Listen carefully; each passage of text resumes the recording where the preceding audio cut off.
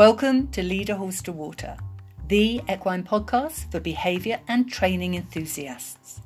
I'm Trudy Dempsey, a behaviour consultant and positive trainer based in the southwest of England.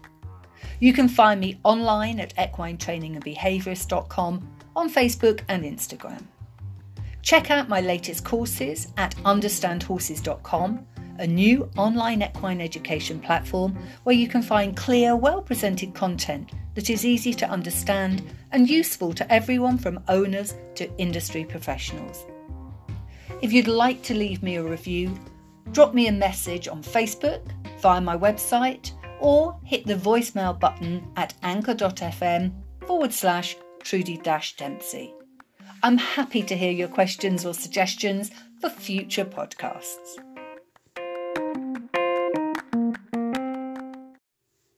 Welcome to episode 6 of Lead a Horse to Water. Today I am super excited to introduce you to a very special guest. Andrea Harrison is an educator who is passionate about all species, including dogs, horses and humans. She has taken her positive message to the media many times, including appearances on TV shows, in print, radio, podcasts and more. Andrea has worked with a wide variety of people as an educator for decades. The science of brain research fascinates her. Helping students of all ages be successful, reduce anxiety and stress, and manage their time by using her training in counselling, personality typing, and experiences matters to her. Her competitive addictions are now dressage and scent work, though agility and eventing will always have a special place in her heart. Andrea and her animals have earned many ribbons and titles together. Her superstar dog Sally was the canine lead in the feature film Saving Dinah. Andrea attained B-Level Pony Club before aging out and then completed her Level 1 coaching certification. A passionate life learner, one of her favourite parts of teaching and coaching is the learning it allows her to do. You can find out more about Andrea and what she's up to at andreaharrison.ca. Andrea, a very warm welcome to the podcast. Thank you so much, Trudy. I'm so excited to be here. What a neat thing that we can be chatting across an ocean, eh? It is incredible, isn't it? And just to paint the picture, I met Andrea earlier this year and we were just saying how this year seems to be a very long year. It was only back in May that I met Andrea when I was her room host for her presentation in the Lemonade conference from the IABC. And Andrea's talk blew me away and a lot of other people. Her topic was imposter syndrome, and so many people in the Q&A room afterwards were so supportive of each other. It was the Q&A that I loved the most of the whole conference, because it really was a coming together of people to support each other. Some people had had a rough time as trainers and finding support for themselves. And Andrea, really, it was like all of us were going, she's talking about me. It was just fantastic. So that's how Andrea and I met. And I was really so pleased that she agreed to come onto the podcast. Now, what I've been asking people to do to set the scene, Andrea, is to just tell us a bit about how you got into positive training with your animals. I mean, I'm fascinating. I think there could be a whole podcast on just your dog Sally. But yeah, give us a clue. How did you get into positive training with your animals? Yes, such a good question, Trudy. And you know, one I haven't had the chance to share the story of very often, which is interesting, isn't it? Really, I would say that horses in many ways brought me to the concept that being positive in what I did was a good thing. I had an off-the-track thoroughbred named Beau Cavalier. And we used to win many, many equitation classes because I didn't ride him with a stick and I didn't ride him with spurs. He was quite sensitive and quite hot, as they say. And back in that day, people weren't as worried about liability, I suppose. So they would quite often swap the top 4 riders. They'd just switch horses. And so all these lovely other beautiful riders, probably in many ways much sort of classically more beautiful than I, would get on Beau with a stick or spurs or both, use them, and he would start bucking in the ring. And so the judges really had no choice but to move me up, because I'd get on, and I mean, I wasn't always as kind as I should have been or would have been today, I suppose. But I would always be fairly gentle, right? Use the lightest aids possible and then get the horse going. And, you know, just that very, like, that must have happened probably more times than I could count on my hands, where that I would move from maybe being 3rd or 4th to 1st because of that. And it really made me sort of stop and think, why does this keep happening? And it was just because of the connection. So when I started thinking about the connection between me and my equine partner, when I started working with our dog in university, I had a golden retriever who was brought to me because he couldn't be managed in his house. He was quite difficult. He'd roll over and just lie there and wouldn't move. So you couldn't get him in a car, you couldn't get him out of a car, you couldn't get him out the back door. So he was in my family. And so my family member said, can you take him, do boot camp with him for a few months?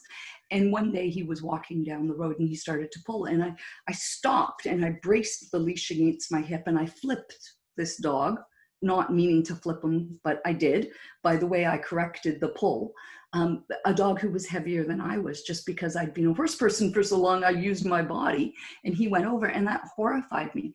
And that day really was the day where I thought there has to be a more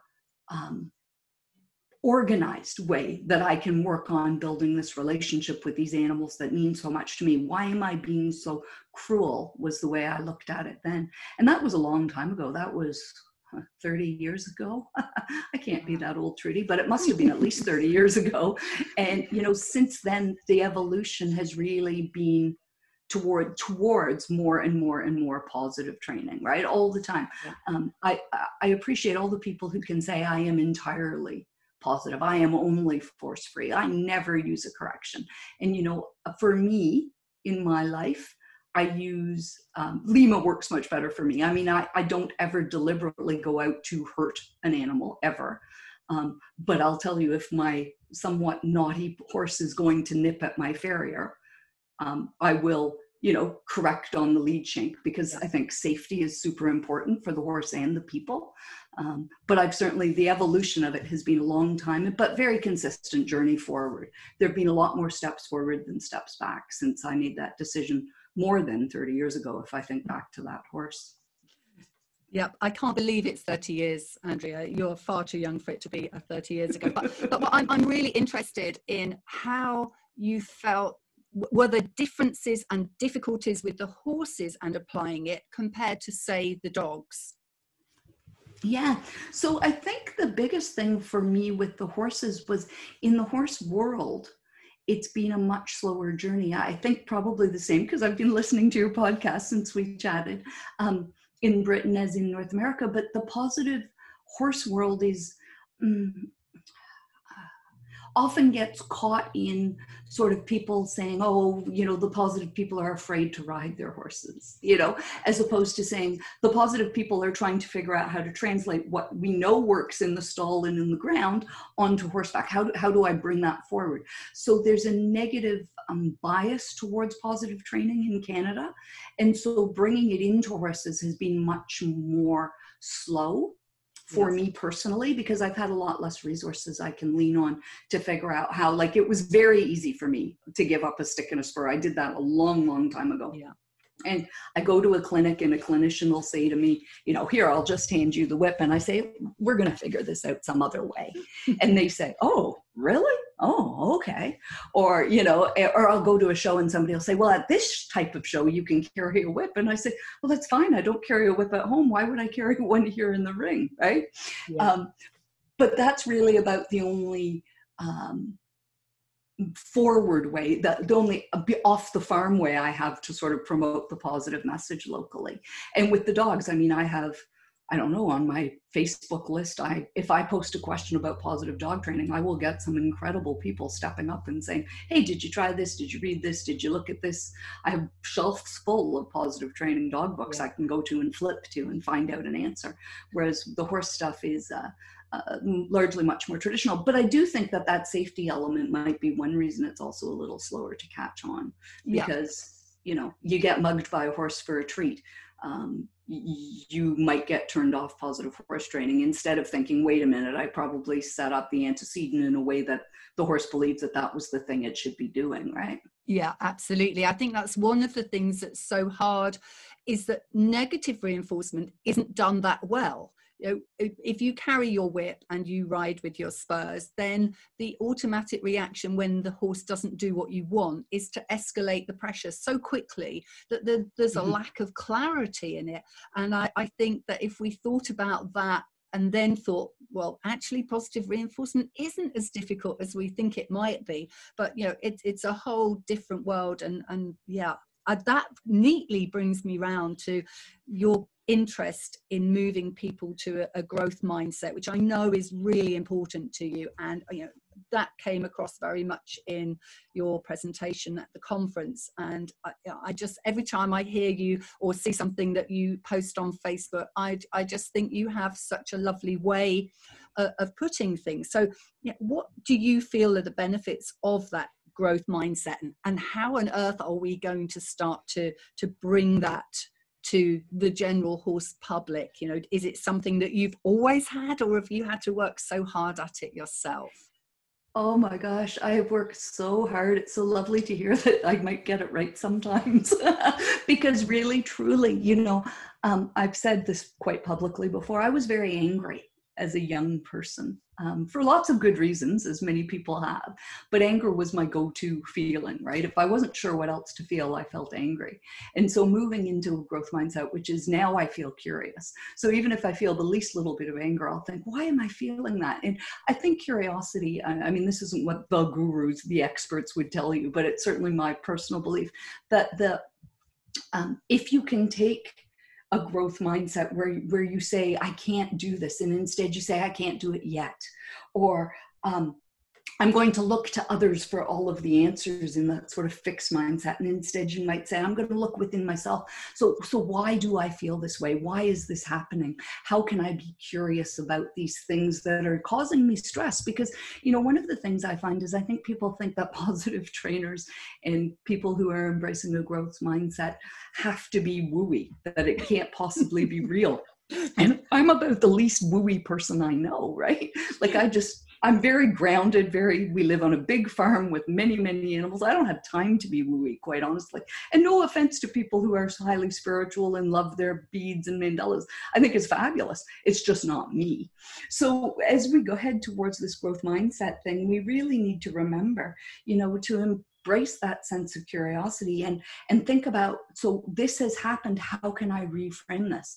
So when I get angry now, instead of being like, I'm angry and I'm going to be angry until I'm not angry anymore, I think, why was I feeling that anger? Why did I get mad when the horse smashed into me and running out? I had a horse get loose last night in the pitch black, and he's a pitch black horse, and he's wearing a black sheet, and it's rainy and wet, and he's got some stuff going on. So he really needed to spend the night in, which he doesn't love, but he does. But I had forgotten to double latch the door, and he can open up the door because he's smart and he's positively trained. So he's curious too. So he's out in the pitch black, and I'm running around with a flashlight, and he heard me. And the dear old man came running back to the barn, but he bumped into me. And my go-to response was, oh, I'm glad he's safe. But then I was like, you jerk, running into me. And then I thought, why did you run into me? Well, I couldn't see you, so odds are good you couldn't see me. I'm wearing a dark green raincoat. Okay, right? And in the old days, I probably would have picked up a hand and given him a thump on the side. Hey, buddy, I was here. You've got a better nose than me. You should have been able to smell me, right? And just to take that little moment and change it from looking outwardly to express my emotion onto something else, to look inwardly and be curious. Why did I feel that? Oh, this is why I felt that. Yeah, it was a little bit scary.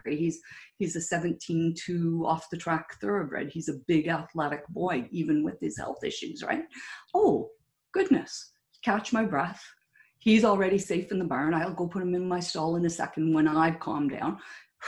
Breathe, ground myself, go in, grab a lead shank, and all I have to do, well, half the time I can use my hand, but if I put a lead shank on their neck, they'll follow me anywhere, right? So I put a lead shank across the top of his neck, and he immediately walks into a stall, you know, and I just thought, oh, there's just such a tiny little moment where a growth mindset made all the difference, right? I walked up to the house laughing and appreciating him instead of storming up to the house being, oh, he nearly ran me over. I could have broken a bone. I might have gotten, you know, da da da. Yeah. I'm so stupid for not double latching the door. I just laughed and said, oh, well, there's a good reminder to double latch the door. So I think when you've got that fixed mindset, you know, you don't think I messed up. You try to think, what am I going to do to make it different next time, right? Yeah. You really start to see mistakes as information. Instead of just being an error or something to frustrate you, you think, I got information from that. How can I now use this information the next time? So it becomes a real scaffolding forward, a real laddering up of how to get better. I want to be the best me I can be. The best me I am today might not be better than the best me I was yesterday. I might have had other opportunities to be a slightly better self. But if my end goal is always to be my best self, and I can accept that I am being my best self as I'm able to be right now, you know, that's a really affirming, really positive thing that can help open up a growth mindset for sure. Yeah, that's just amazing, because I'm thinking straight away of how we approach positive reinforcement training with a horse and how we're looking for errorless learning. Not that we have no errors, but that we stop looking at the errors and compounding them and look at why they might happen and try to prevent them happening the next time. And it's so, I see this with so many people with animals. I think it's almost the lack of control that we can have, and giving that up is hard for people. And then it's easy, if you think of your scenario last night, you know, to whack your horse and say, oh, you stupid idiot, you know, why did you bash into me? And I just loved the way you turned that around. Even though it, you know, sort of it catches your breath, you think straight away into, maybe I should have double latched the door, or maybe I should have done X, Y, Z. You don't instantly blame the animal. And I think for some of us, and I know this was the case for me many, many years ago, I did blame the animal, and I found it really frustrating. It was my lack of ability. I wasn't a great trainer, you know, who is, and very few people just born great trainers. And so that inability sometimes, it makes you, you know, you catch yourself on the back foot and you're angry, and then you feel so bad that you don't want to go and train with your horse again, don't you? You know, it's so exactly difficult. Guilt and shame are such limiting feelings. So when we start to feel guilty or we start to feel shame, you know, I tell people all the time, go and apologize. Go and apologize to your horse. Go and apologize to your dog. Maybe they don't understand the words, but if you are feeling badly about it, let go of that hurt, right? And the best way to do that is to actually make the apology. So if you don't think they're going to listen to you, or you don't want to say it to them because you feel that's a little too wooey for you, maybe I'm wooier than I thought, you know, write it down in a letter. Just write, Dear Biggs is the horse's name. Dear Biggs, I'm so sorry that I got cross when you bashed into me. I really didn't mean to call you an ugly jerk or whatever, right? I didn't last night, but I would have apologized to him had I, right? Had I been another best self me and reacted differently, I would have apologized to him, you know? And I think that that's such the heart of the issue, Trudy, is that, you know, and one of the reasons that positive training in Canada, if we look at it as aligned with, or I don't even want to say aligned with, associated with the natural horsemanship movement, right? And some of those specific trainers who are not positive trainers, but the people who don't have the skills to understand, see them as the same, right? Yeah. That there's this feeling that, you know, those people, I'm one of them, those people are actually afraid to ride. And that's what they're doing, right? They're hiding their fear and shame and all of those things by doing this weird groundwork stuff, instead of understanding that what they're actually doing is laying in the positive training world, not necessarily some of the natural horsemanship stuff, but in the positive training world, they're laying a really nice foundation so that if I'm out on my cute little buckskin pony out back, and she loves to hack, she'll just go miles and miles and miles. She's a super trooper, and she'll just, if somebody loses cows around here, they'll ask me to go back with Cork and look for them, because she'll go through anything to find them, right? Muck and, right? She just loves it. But if I drop my reins and say, whoa, she will just stop instantly, ears alert, wondering why I've cued her, and wait for it, right? And that's because of miles and miles and miles of very successful groundwork doing exactly that. Yes. So, I put someone else on her because she loves to go for a hack so much, and I forgot how much positive training I'd done, and it was maybe not the most successful hack ever. We came back to the barn quite quickly because she was quite horrified. What are you doing touching my mouth? I am going to pull, and I am going to pull very strongly. It was quite funny. But interesting. Yeah. So, I think that guilt and shame, if we can let go of it, I guess, to circle back around, if we can let go of that guilt and shame and say, there's this opportunity, here's what I've learned, I can do better today. I can be a slightly better self today in this area than I was yesterday, because I can plan to, I can plan to move forwards, right?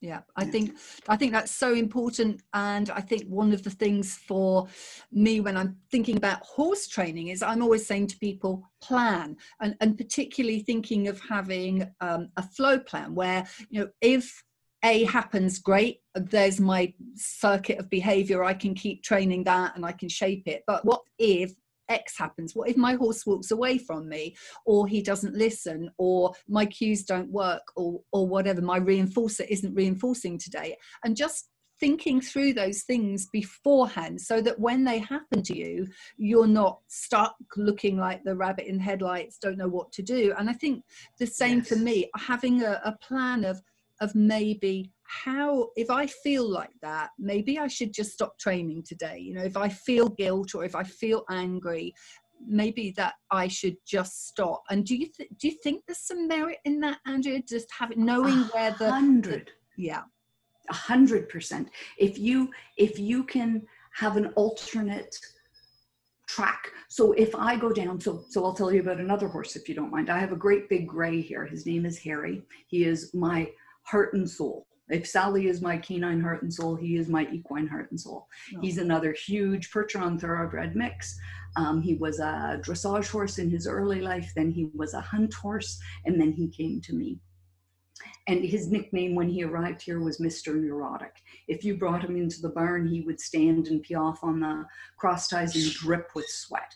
Blacksmith said to me, I tried to do him at his last farm and I would not do him. I mean, he was really wound. And there were so many days, Trudy, because he's quite lovely to ride. There were so many days when I'd walk out thinking I would hop on him and he would just be wound and I would be anxious myself. And I'd think, oh, I guess today we're going to work at standing at a mountain block. And we would stand at a mountain block for 20 minutes and he would spin circles around me and I would do all my breathing exercises and my grounding exercises and my Zen stuff. And he would literally spin for 20 minutes and he would stop and I would pat him and put him away. And the people at the barn I was at then, because we didn't have the farm, would say to me, you didn't ride him. And I'd say, no, I didn't. I chose not to. I realized I wasn't in there. But you ride him so beautifully and he's so lovely and he needs to learn. And I'd say, well, he learned more from that and me not riding him and listening to him than he would have from anything else. And that for them was just like the open eyes, and people would be like, oh, you thought he'd be too much for you. No, I didn't actually think he'd be too much for me at all. I would, as a youth, I was a crazy rider. I'd ride anything, right? No, that wasn't really the issue there, guys. I made a very conscious decision to do what I felt was right for the two of us in that moment. Bob Bailey and his Think, Plan, Do. Yeah, of course. So I have added steps to that in my own mental track. So we start with our think, because Bob's a guru and a god and I love him to pieces, right? So we've got think, but then I want to dream. So you think and you figure out what you want to do, then dream. What is the very best thing you want to do? What's the coolest thing you can do? Then plan. Where am I at? Do I need some process goals, some little internalized goals to get there? Do I need an outcome goal? Do I want to go to a show or go to a clinic or have a lesson or do something for someone else? And then believe that you can do it. Next, right? Don't go straight from planning to doing. Spend a little bit of time in that space where you believe that this plan is going to work, and then go and do it. But that doesn't end it, right? After you do it, reflect. How did it work? Did it get you where you want to go? Do you need to make some adaptations? Are you ready to step forward? Or should you circle back around? So then adapt your plan if you need to, and go all the way back to the beginning of that. Think, dream, plan, believe, do, and then reflect again, right? And if we can add those extra steps in between, I mean, think, plan, do is lovely because it's so easy to remember. But if we can add that reflection and dreaming and imagining and visualizing, that's when we can really embrace this growth mindset and take advantage of all of those lovely little steps along the way. Yeah, that's fantastic, Andrea, because, you know, part of all this, especially for the listener, I think is going to be, how do I begin to change myself? And having just those little ideas of how they can do that, I think can be really helpful. But I do want to circle back, talking about circling back for a very quick moment. Always with me. I'm sorry, I go down so many rabbit holes. No, it's good. Rabbit holes are absolutely brilliant. But I'm thinking about that attitude at a lot of barns, or here in the UK at your livery yard. And a lot of my clients are actually on private properties because I think they just don't deal with the attitude that you get in a livery yard. But that's such a hard thing, because you've got that very fixed mindset of people assuming that not riding means you're not competent, you're not brave. There's this idea that you need to be brave. So how do we deal with that for those people who are listening who might think, well, that's all right for Andrea, she's on her farm, she can do what she likes now? You know, how do you get over the attitude of people? And it's not just in your barn, it can be on Facebook and Insta, and you get this, you know, people looking at you like, well, yeah, you're not real, you're not really doing this. Can we get any way? You know, is there any way to help the listener who is struggling with people around them like that? Yeah, absolutely. And, you know, the best thing I've ever sort of embraced, internalized on this is that lovely, lovely quick thought. What someone else thinks of you is none of your business. So people need, we are not going to change what someone else thinks of us directly. We can model. You know, I think anyone who takes the time to actually stop and watch a good positive horse trainer, or even a learning positive horse trainer work with their horse, can really, like, they can really see, they're like, oh, this is actually organized, reflective, moving forwards. For them, it might not be as exciting as going out and jumping a cross-country course. Old eventer, I mean, you know, very little takes away from that, right? I loved going out and doing my cross or chasing. I used to chase the school buses down the road as part of my fitness training, which kind of horrified my mom, so I had to stop. But when I was a kid, I did that, you know, and so they might not appreciate the beauty of the moment, but they are going to eventually see that you are actually working constructively and working forward, you know? And I think that really we have to remember that we sometimes need to accept that we are not the same as everybody else. And there's a beauty in that. There's a wonder in that. And in the horse world, particularly right now, we are, I'm trying to think of a good comparison, but we're leading the way, right? We're very much leading the charge in the positive horse world. And so we're going to be seen as very different and very unique, and we can reframe that. You get the nasty comment at the barn, and we can reframe that right into, it's a shame they don't know more about it, because I think their horse would really benefit from it. And I often do this when I run up against someone with a really fixed mindset who is being very negative to or about me. And I will think to myself, and I actually do, and I don't like to feel pity, but I really do feel sorry for people who can't understand why a growth mindset is a good thing. I really do feel sorry for people whose first go-to is to gossip or to put down, right?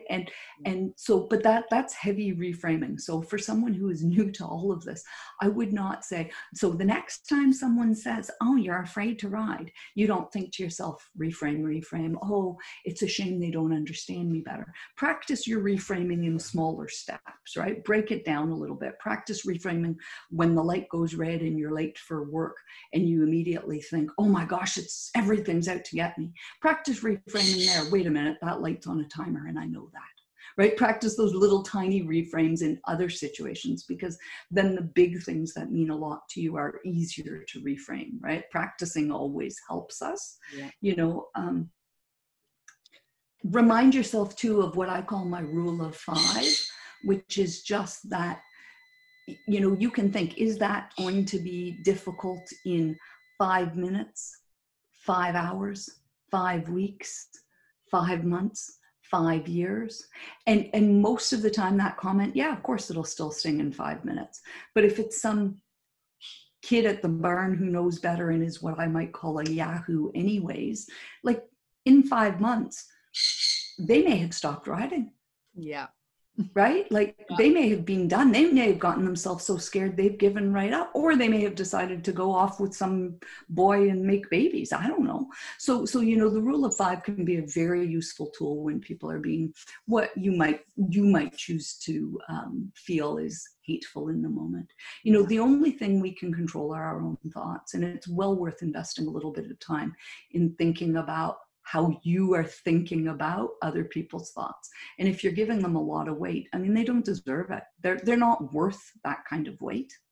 Yeah, absolutely. And I'm really glad that the rule of 5 came out, because that's something that I picked up from your presentation and I just loved it. I've heard it before and it passed me over. I obviously wasn't ready to really absorb that, but I was like, yeah, that's so true. If you can just start thinking, it hurts right now, but in 5 hours it will be not important, or at least in 5 days it won't be important.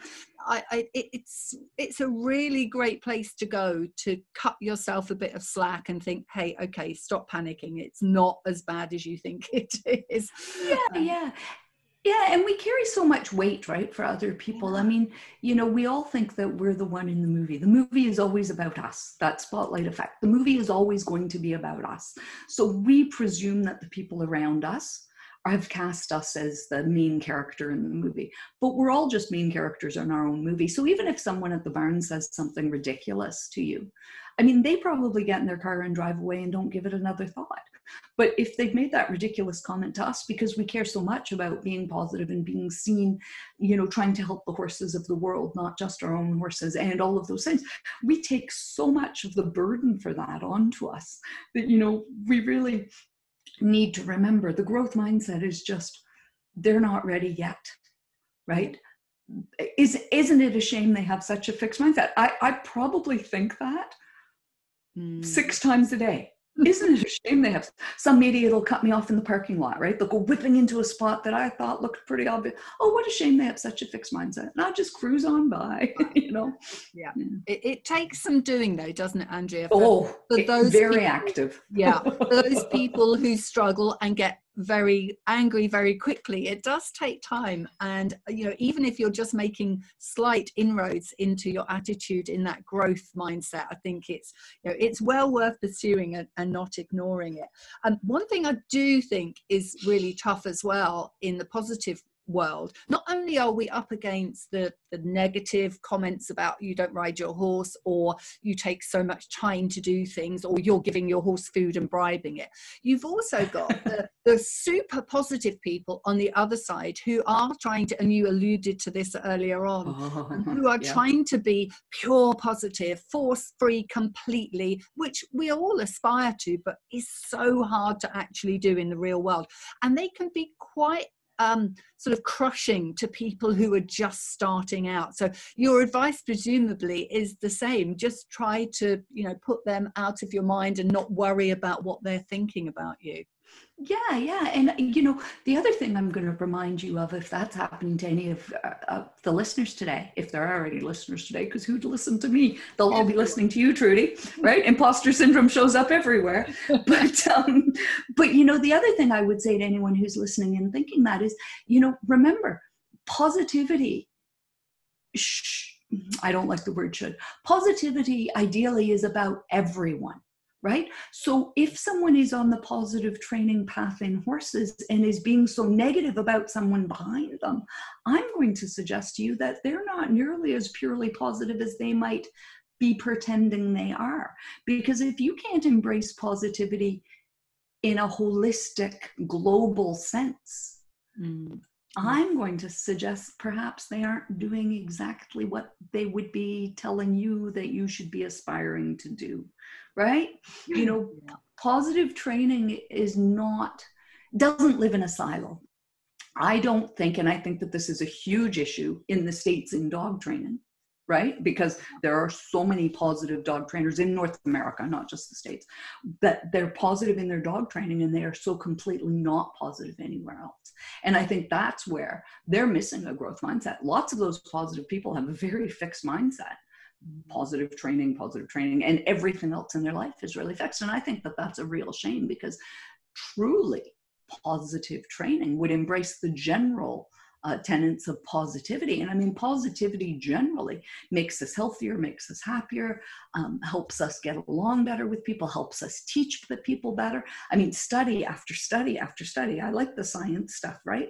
Shows that being truly positive in all elements of life makes a huge difference to us personally, as well as to the people we interact with. And it is hard work. And I think a lot of people are afraid of working that hard. And that's maybe why they get stuck in their silo or making the crack back to someone who's not as far along on the journey as they are. Yeah, and that's tough when you're starting out, I think. I know when I first started and I had a small child, and seeing her interactions with other children and everything really brought home to me how it had to be applied in life in general, that you can't just pick this out and apply it to animals.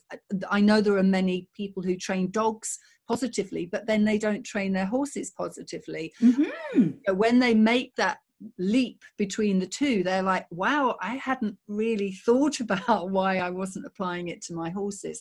So applying it to people is really, really important. And I think people just have to sometimes ignore those hurtful comments and looking other places. I think there are lots of positive groups out there that you can join. You don't have to join the ones where people are having a go at you for not being positive enough. It's a journey we're all on. I hate that journey word, but it's true. We're all taking a path that is ours, and we're getting there as well as we can and in the time that we can manage to do that. 100%. That positive role models that you brought up, it's so important. If we can find positive role models for the things that we want to learn, and think about, is this positive role model, is that a trainer that you want to pick two things from and not ask questions of, right? Because if they aren't truly positive, if they aren't embracing the philosophy behind positive training, if they're just doing positive training rather than embracing the theory, that probably is not someone who's going to be able to teach you as well as they think they are. I'm going to get in trouble, Trudy. Well, they may not be listening, so that's okay. Let's hope not. But I do want people to come to this from a wider audience, because I think if you can begin to understand that opening your mind to other ways, and there are certain aspects of natural horsemanship, for instance, that I'm not impressed by, and but I think, as you say, there are some things that you can take from a lot of areas and to put them together in you that makes you a very individual person, where you're trying to keep your mindset so open, but always thinking about what's best for your animal, the animal that you're working with. Do you think that we are going to struggle going forwards more and more with the amount we rely on social media. You know, in this lockdown, in the pandemic, or we're in lockdown in the UK again at the moment, another week of that. Yeah. But, you know, is it going to be so much harder because we're all doing stuff online and we're seeing other people do stuff and thinking, wow, you're so brilliant at it. You know, I never saw positive horse feeders, positive horse trainers in my feeds on Facebook and Instagram. Hardly ever. I was, you know, one or two friends maybe. Now I'm inundated with it, and whilst it's fantastic, I'm just, you know, interested if you think that that's a good thing that we're seeing all these positive people out there showing what they do, or can it make us feel a bit inadequate if we're not out there doing it ourselves? Oh, such a good point. Of course, yeah. It's wonderful on the one hand, but absolutely it can be, social media is so artificial, right? Most people curate what they put on social media extremely carefully. So, you know, as long as you can be open to the idea that people tend to want to, understandably, show their best selves, right? And much of social media, like Instagram, I think will only show you 17 seconds of a video in the feed, right? Yes. So that even if someone is trying to show you the minute and a half of training that they did, unless they move it into IGTV or onto a reel, you're only going to catch 17 seconds of that. And if it happens to be the best 17 seconds of the session, you're not even going to know that that person was like, yes, it didn't work as well as I wanted, so I wanted to show you this. So absolutely, I think we want to remind ourselves to have our eyes wide open, curate your feeds carefully, select trainers who you actually are looking up to and admiring, but not people who make you feel badly about the journey that you're on, you know. Yeah. People who use humor can be really helpful to follow, right? There are some good people who use some humor about their own journey. You know, I use a thing every time I post on social media, every time. So going back to your early comment about my posts, I run through a little acronym that's called THINK. So I think before I post, and I want to know, I shouldn't say every time, 99% of the time I remember. Every once in a while I fail. I am human. But, you know, is this thing I'm posting true? Is it helpful?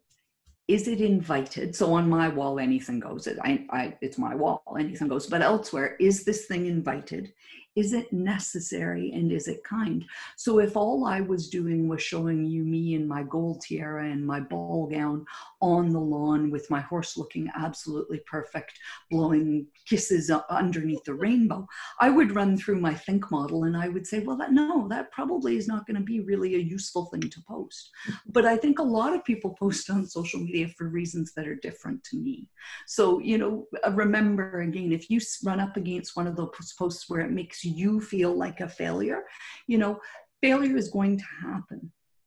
And it's okay to feel inadequate, incompetent, under stress. It's okay to feel those things. And by acknowledging, by noticing that we feel that way, we can actually learn from it, right? So we notice how we feel, we let ourselves feel, we select the tools that we want to use to overcome this thing, this feeling, this emotion, this sense of inadequacy, rather than saying, okay, I'm never going to be able to teach my horse to roll a ball across the arena from the beginning to the end of the arena through the goalposts that move every time I move it. So I'm just going to go back to bed and I'm not even going to try. Yeah. We think, oh my gosh, I wonder how, I would ask somebody, how long did it take you to teach your horse that? How many horses have you taught that? Have you ever had a horse who was afraid of that ball? Like, how long did that take to get over? Right? Like, go ahead and ask if you see something like that and you're curious, take that sense of failure and reframe it back to that curiosity we were talking about. What questions do you have? How can that person who was brave enough or whatever enough to post that, how can they help you get there themselves if that's something you want to do? Use your social media. You don't have to just like it and move on. You can ask them a question. And if they don't answer your question, you can decide, do I still want to follow them or not? Social media is supposed to be about a dialogue. It's supposed to be about an interaction. So if people are posting it just to feel better about themselves, I don't think they deserve to have you following them. Oh, Andrea, that is just, forget horses, forget positive reinforcement. That is just fantastic social media advice, because I try always to think, what do I want the outcome to be? And that's a little bit like your THINK acronym. And Yeah. I think it is so helpful to us to see what in the future, what if that person leaves and doesn't bother posting anymore? Is that what you really wanted to achieve from what you said? But the way you reframed those questions in a curious manner, how did you do this, and where did you go after this, or how many times did you have to have a go at doing it before you got it right, and has it been the same for all your horses? They're great questions, and you're going to learn stuff from them, whereas if you shut that person down, you never get to learn anything from them. So I'm just really blown away with that. I think that is such great advice. Well, good. I'm glad, because it was a great question. And I was sort of mentally, I thought we might touch on social media, but I hadn't expected quite that question. But I had an immediate moment where I pictured a thing that I saw, and I was like, oh man, I could never do that. And I sort of rolled over, and then I thought, no. And truly, a good instructor wants to help people, right? And it doesn't take that long to say, oh, it took me 12 times. You want to know more? Take my course, right? That's fine. I don't mind if that's the answer. But yeah, if they're posting it, they should be willing to engage in a conversation about it. That's so good. I wonder how you feel about us as educators, because I know that some people who listen to the podcast are like us. They're training other people to train their own horses. How can we help them to get these things across? Things like your THINK acronym, I think, are really important tools to be able to use. Are there any other ways that you think, or should we just all come and study with Andrea? Because I think that's definitely a thing that we should all do. We'll put some resources out. I'll ask you a little bit more about that in a moment. But, is there a framework that you can pin this on if you're an educator of people and their horses, do you think? Yeah, well, I would just say, and I would say, it's okay to only be half a chapter ahead of your students, right?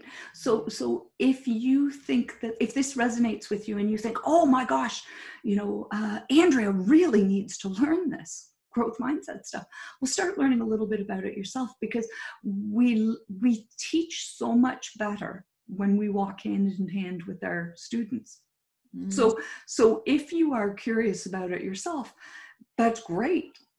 Start doing some of the work, and literally you can be, two pages ahead in the book, right? If there was a book, or one podcast ahead, or, and really when we want, and I think being explicit about it is something that was missing from an awful lot of my early work in this area, because people perceived it as wooey. And as I say, like, it doesn't have to be wooey at all.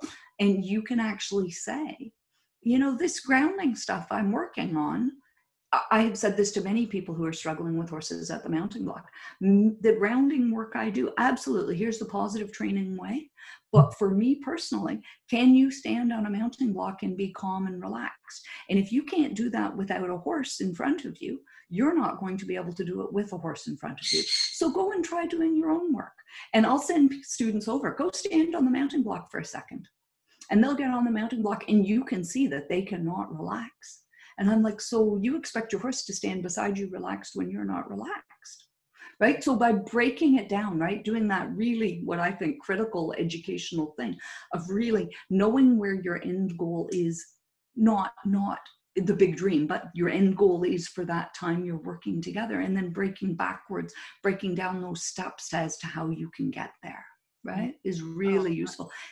Fantastic advice, Andrea. I think that's something that's missing for a lot of us. We got into training horses, we loved horses, and then we realized that a lot of the work we do actually involves working with people. Most of it.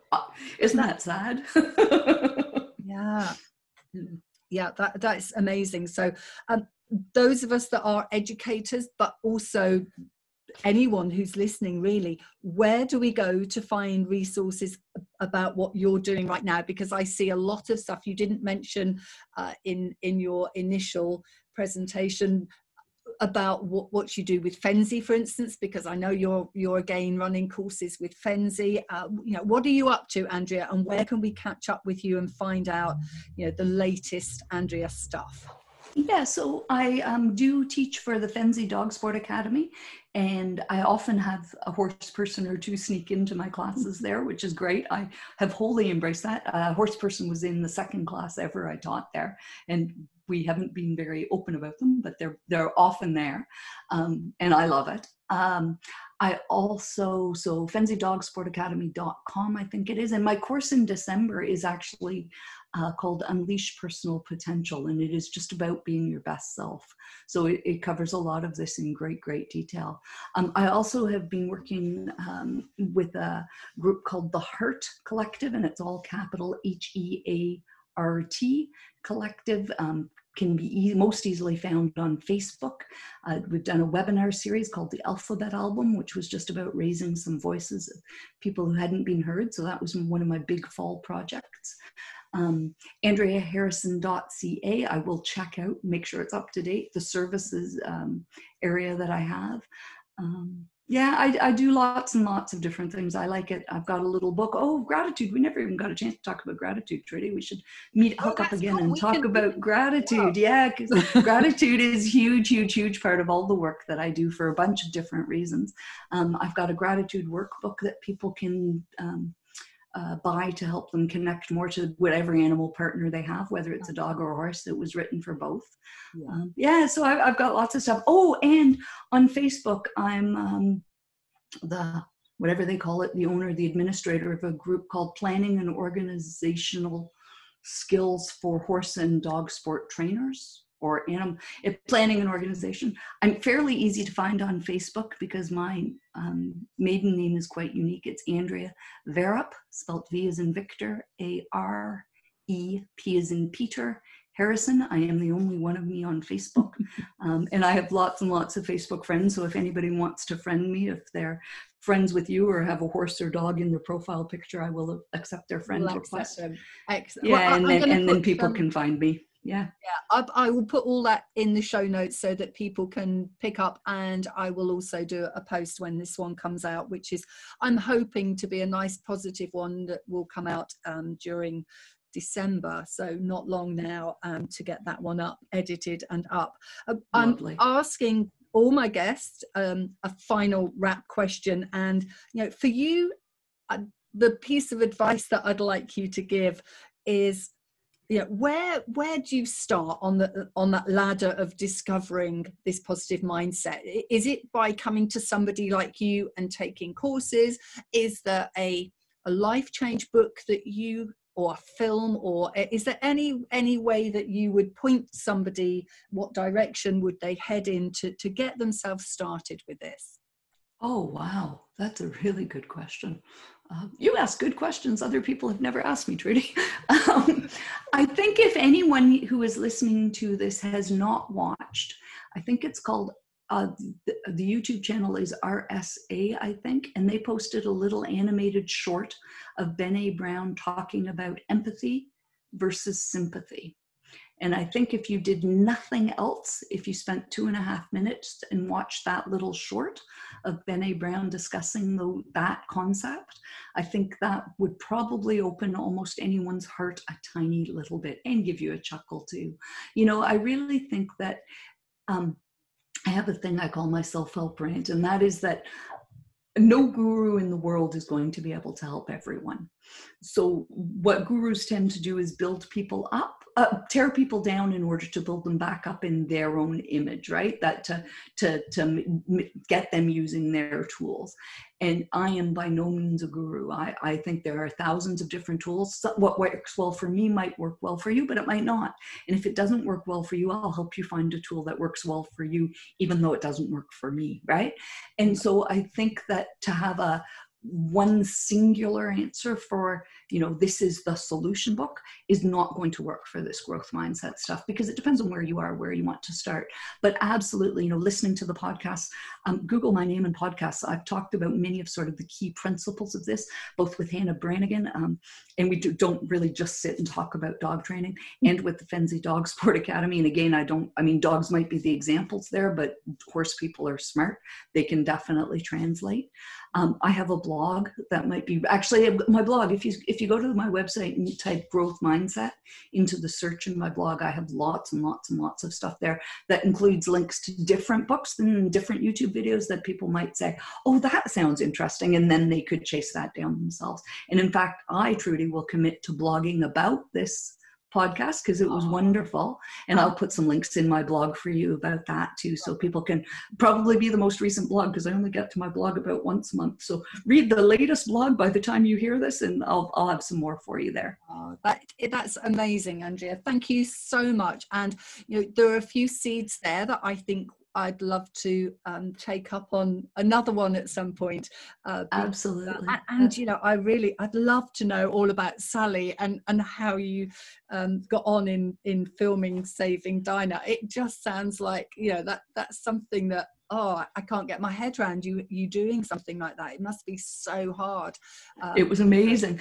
And it was really cool because, just to digress for a sec, the Smoke Machine guy had done tons of movies with animals, I guess, whatever. And he said to me, your dog is the only dog I've ever met where the trainer took the time to walk over on break and introduce them to the smoke machine and puff a little bit. And you fed her some treats, and she was like perfect with it. And I was like, that's called positive training, dude. And he was like, but it was amazing. I'm going to tell everybody they need to make time for the animal to meet the smoke machine first. It's so important, isn't it? That's utterly amazing. Thank you so much for spending time with me today, Andrea. And I know that my audience are going to absolutely love this one. And for me, there's so much more I want to find out. I'm going to definitely try and line myself up for some Andrea courses in 21, because I think it's an essential. So I'm going to hit the end on the record button there, Andrea. So thank you so much for being with us. Thank you. Take care, Trudy.